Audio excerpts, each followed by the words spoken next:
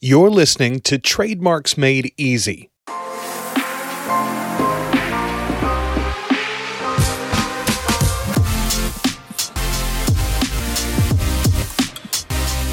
Trademarks Made Easy is the podcast focused on helping brand owners in the e-commerce space. With your host, Susie Hickson, the private label lawyer. But don't worry, you won't find too much legalese here.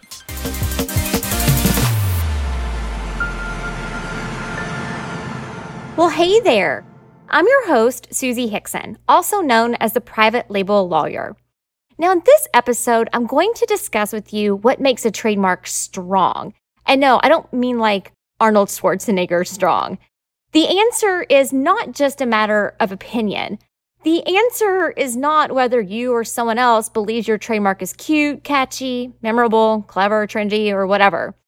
Selecting a trademark that's strong is actually an art and a science.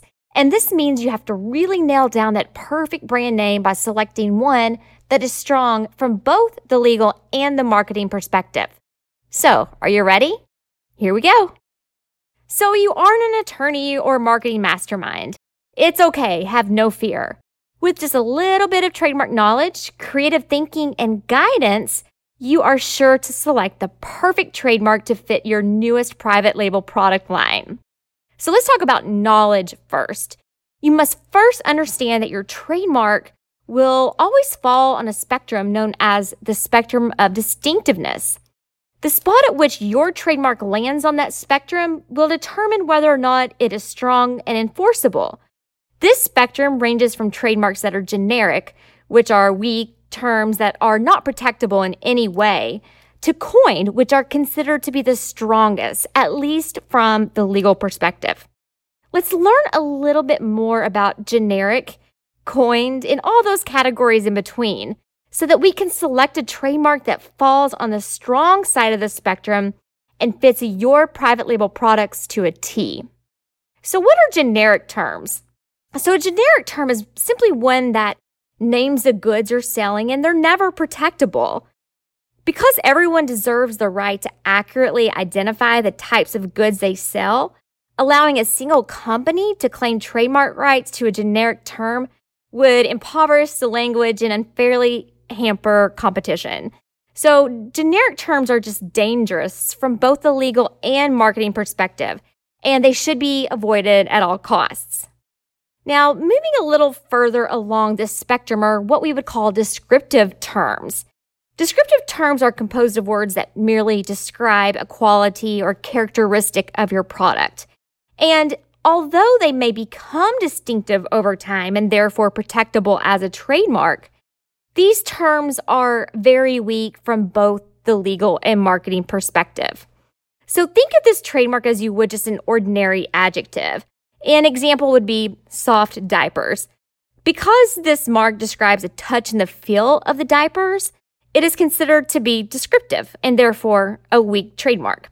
And again, this mark would be very weak from both a marketing and a legal perspective. Want a great social media presence and actually be searchable and found on the interwebs? Yeah, I thought so. So if you do, don't use a descriptive mark. You'll just drown in the sea of sameness. So let's talk about arbitrary terms. These are kind of fun. This is at the middle of the spectrum, and at the middle of the spectrum, you will find these arbitrary terms, which are words that actually have a dictionary definition. You would find them in the dictionary, but there's no relationship to the underlying trademark. An arbitrary trademark is inherently distinctive, so that means they're good from the legal perspective in most circumstances. For example, the word camel is an everyday term or word referring to a particular animal, but it has no relationship with or significance to cigarettes. Apple is an everyday term for a type of fruit, but it has no relationship to computers. Bird has no relationship to electric scooters, but that's actually a trademark for a brand of electric scooters. These marks are, again, relatively strong from the legal perspective. However, they can be a little challenging from the marketing perspective as you must proactively educate the consumer as to what the underlying product is. Now, suggestive terms, these are even a little stronger than arbitrary trademarks, in my opinion. These allude to the quality or the nature of the products, but it doesn't necessarily describe the product itself. This type of trademark requires the consumer to use his imagination or perception to actually understand what the product is. So an example of a fantastic suggestive trademark is Pup Peroni for dog treats. The element pup suggests it's a dog-related product, right? And the element Peroni suggests a food. Now, suggestive trademarks are really a sweet spot when it comes to trademark strength from both the legal and marketing perspective. Therefore, I want to take a moment to delve into these types of trademarks just a little bit more and discuss more specifically what I call portmanteaus. Now, a portmanteau, this is just a fancy way to say squishing words together. And we see these on a daily basis, and we probably don't even realize what they are or that they're actually called portmanteaus. But specifically, a portmanteau is the blending of the sounds combined with the meaning of two others. So, for example, in everyday language, we say a motel, and that's a combination of the words motor and hotel. We say, let's go to brunch. That is a combination of breakfast and lunch. And another example, you see a lot of this with celebrity relationships, but an oldie but goodie example would be Brad Pitt and Angelina Jolie. Wow, that was so long ago, but remember Brangelina? In the world of trademarks, I consider portmanteaus oftentimes your sweet spot of the sweet spot for selecting the perfect name. Plant Dioxidants. That's a cosmetic company, and that's the word plant and antioxidant. Travelocity. We all know what that is. Travel plus velocity. Viagra. This one's an interesting one. Allegedly, it's from the word vigor and Niagara. And of course, Pinterest. You pin your interest, hence Pinterest. These are all strong examples of portmanteaus that are used for trademark purposes. So let's talk about coined terms. Now, these are, from a legal perspective, really one of the strongest types of trademarks, but they're not great from a marketing perspective. These are just made-up terms that have no other meaning than for use as the trademark. This type of name can be created by just inventing a new word entirely. For example, Exxon and Kodak. These are two very famous examples of coined trademarks. I really have to caution you against coined terms, however. While they're pretty great from a legal perspective, what are the odds of the same Scrabble pieces being thrown out in the same order for another company, right? These types of trademarks can be problematic because you need to really proactively educate the consumer as to what your underlying products are. But taglines can be helpful here. Plus, these types of trademarks usually don't conjure up any type of emotion from consumers other than, what the hell is this? Anyway, let's talk about creativity, putting pen to paper. So how do we get creative?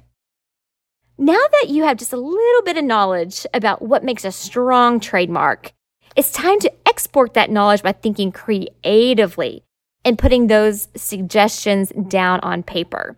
So go ahead and hold a brainstorming session with a small team of valued, knowledgeable coworkers and/or employees that understand the vision for your brand and your company. Bribe them with pizza and beer if you have to. And as far as creativity, just remember that the possibilities are endless. Keep an open mind and get all ideas down on paper. Yeah, that's the stuff made of wood pulp. One silly and simple verbalized thought could spawn a brilliant new idea and hence lead to that perfect trademark. Put pen to pulp. If you prefer to work independently, sit down by your computer with your pen and paper.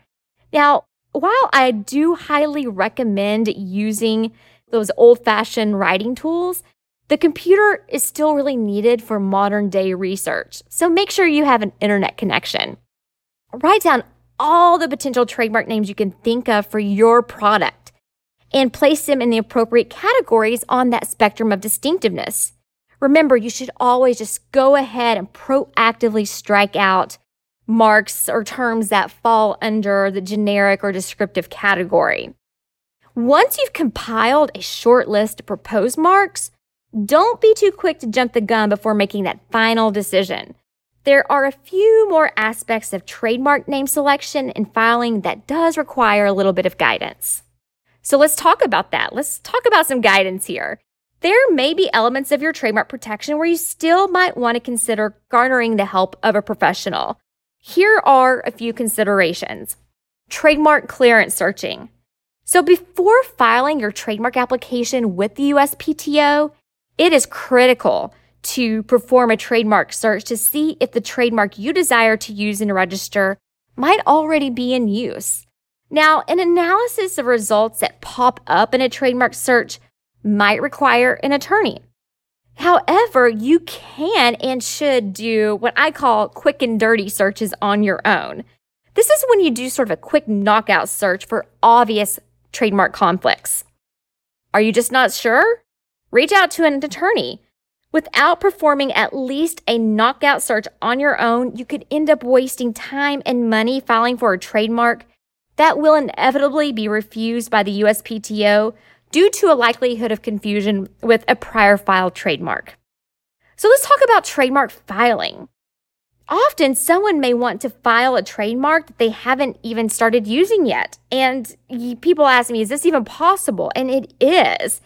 You can file your trademark application on an intent to use basis, but you do have to ultimately show the USPTO that you are using the trademark in commerce. Therefore, after filing your trademark application, you really need to consider when you'll start using that trademark and be ready to provide adequate evidence to the USPTO that your mark is actually in use when the time is ripe. Now, a little guidance from a trademark attorney can go a long way in helping you determine what specimens or evidence are acceptable to the USPTO that indicate your mark is valid and in use. Furthermore, if you fall short on time to provide the appropriate use documentation, the USPTO does allow for extensions to give you additional time and flexibility in providing your evidence of use. However, if you miss that final deadline, your application will go abandoned. So don't let this happen to you. Otherwise, you'll have to start the process all over. And if you're a bit on the forgetful side, make sure you use a perpetual calendar to put your dates down, like Google Calendars, or really lean on your trademark attorney and the docketing system that he or she uses. Let's talk about trademark maintenance. If your trademark makes it through the application process and becomes registered, you're going to want to have a big party, of course. But there are also some required maintenance filings that must not be overlooked in order to keep that trademark active and alive. So for instance, you'll need to file documents between the 5th and 6th year after registration and every 10 years after registration. Furthermore, you must continue to use that trademark. And sometimes this is why it's a really good idea to use a perpetual calendar or really rely on a law firm to have this type of thing on their docket.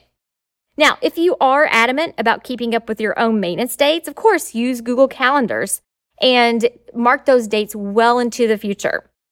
Now, if you're considering pausing the use of your trademark after it's registered for any reason at all, make sure you do consult with a trademark attorney beforehand.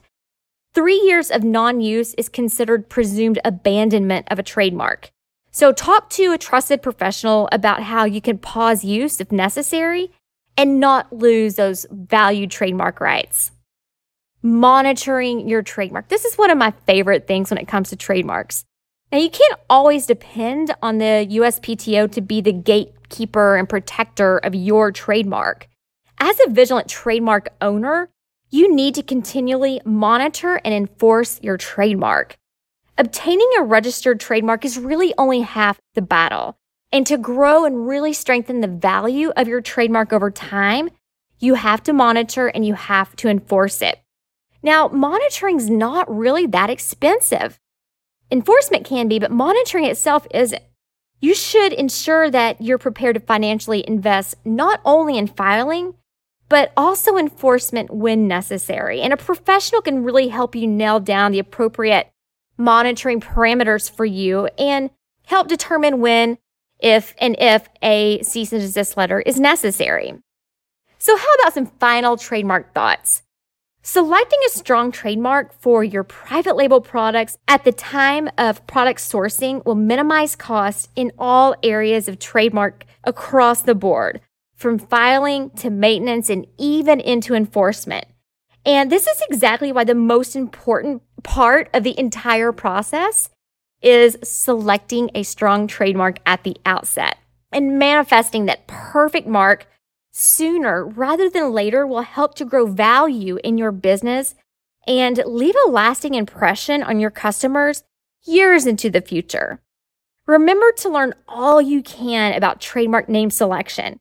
Have fun while getting creative and seek the guidance when you need it. And that's all for this episode. Thank you so much for tuning in today, and I hope you loved it, and I hope you found this content of value. I really hope to see you in the next episode, and remember, never stop learning. Thanks for listening to Trademarks Made Easy with Susie Hickson, the private label lawyer. If you enjoyed the show, please subscribe anywhere you find podcasts or at theprivatelabellawyer.com. Remember, the information provided in the Trademarks Made Easy podcast should not be construed as legal advice. It's for informational and entertainment purposes only. It should not be considered a substitute for legal advice. Also, I'm not your attorney. You should engage with an attorney to discuss your specific legal issues. And finally, while I have taken precautions to ensure that the content of my podcast is current and accurate, errors can occur, and thankfully, like us, the laws are ever evolving.